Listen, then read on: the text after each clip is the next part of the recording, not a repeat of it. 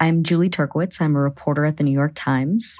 I have been trying to understand changes in migration. So I traveled with photographer Federico Rios to the Darien Gap, this hot, mountainous, 70-mile stretch of jungle straddling the border of Colombia and Panama. We're hiking through a river, just covered in mud. Many used to think that this route was impassable, but thousands have been risking their lives to pass through the Darien, almost all in the hopes of making it to the United States. We spent 9 days hiking through the Gap and weeks building trust and relationships with migrants, with smugglers, with migration authorities to even be able to do this reporting.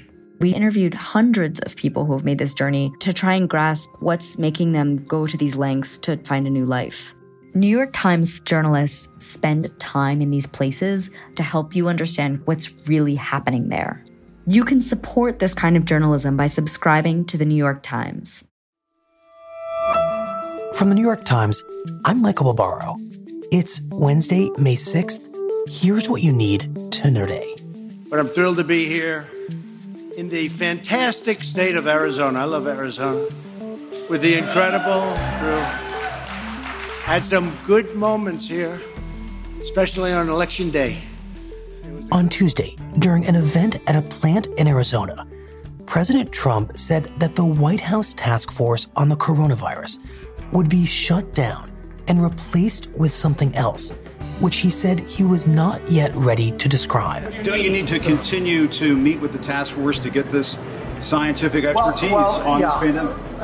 We will have certain people.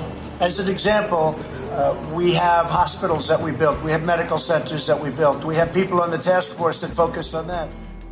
Asked why he was winding down the task force now, in the middle of the pandemic, the president offered no clear explanation, but said that the key doctors on it, like Dr. Deborah Birx, would still be involved in the response. Are you saying mission accomplished?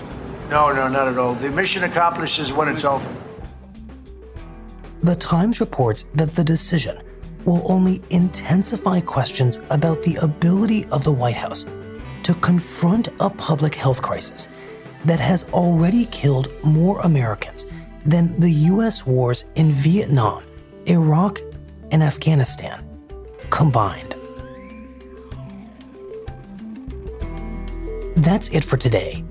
I'm Michael Barbaro. See you tomorrow.